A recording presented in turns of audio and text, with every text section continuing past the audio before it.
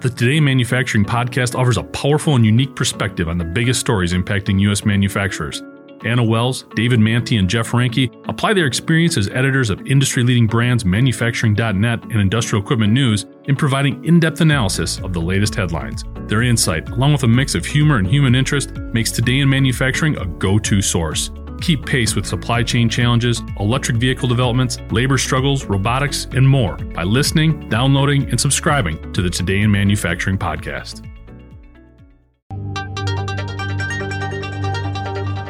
Elon Musk has been making a lot of people eat their words lately.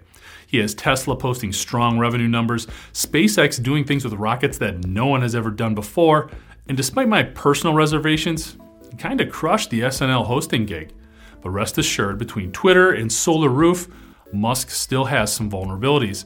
The latter has recently thrown some shade on Musk's endeavors, as a couple in Pennsylvania is taking Solar Roof to court and attempting to initiate a class action suit against the Tesla subsidiary. After agreeing to a price of just over $46,000 to have their entire roof outfitted with the Tesla panels for generating solar energy and refinancing their home to pay for it, the couple put down a $100 deposit and waited for Tesla to contact them.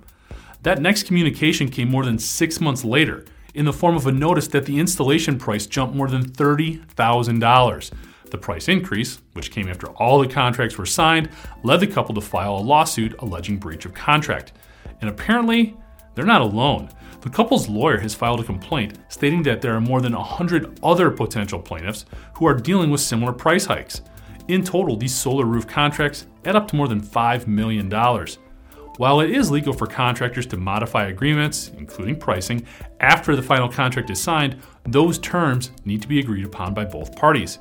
It seems that the price increase stemmed from improper Solar Roof installer assessments. The additional costs, which according to a report on BusinessInsider.com are running as high as 70% above the agreed upon price, stem from more complicated installation dynamics.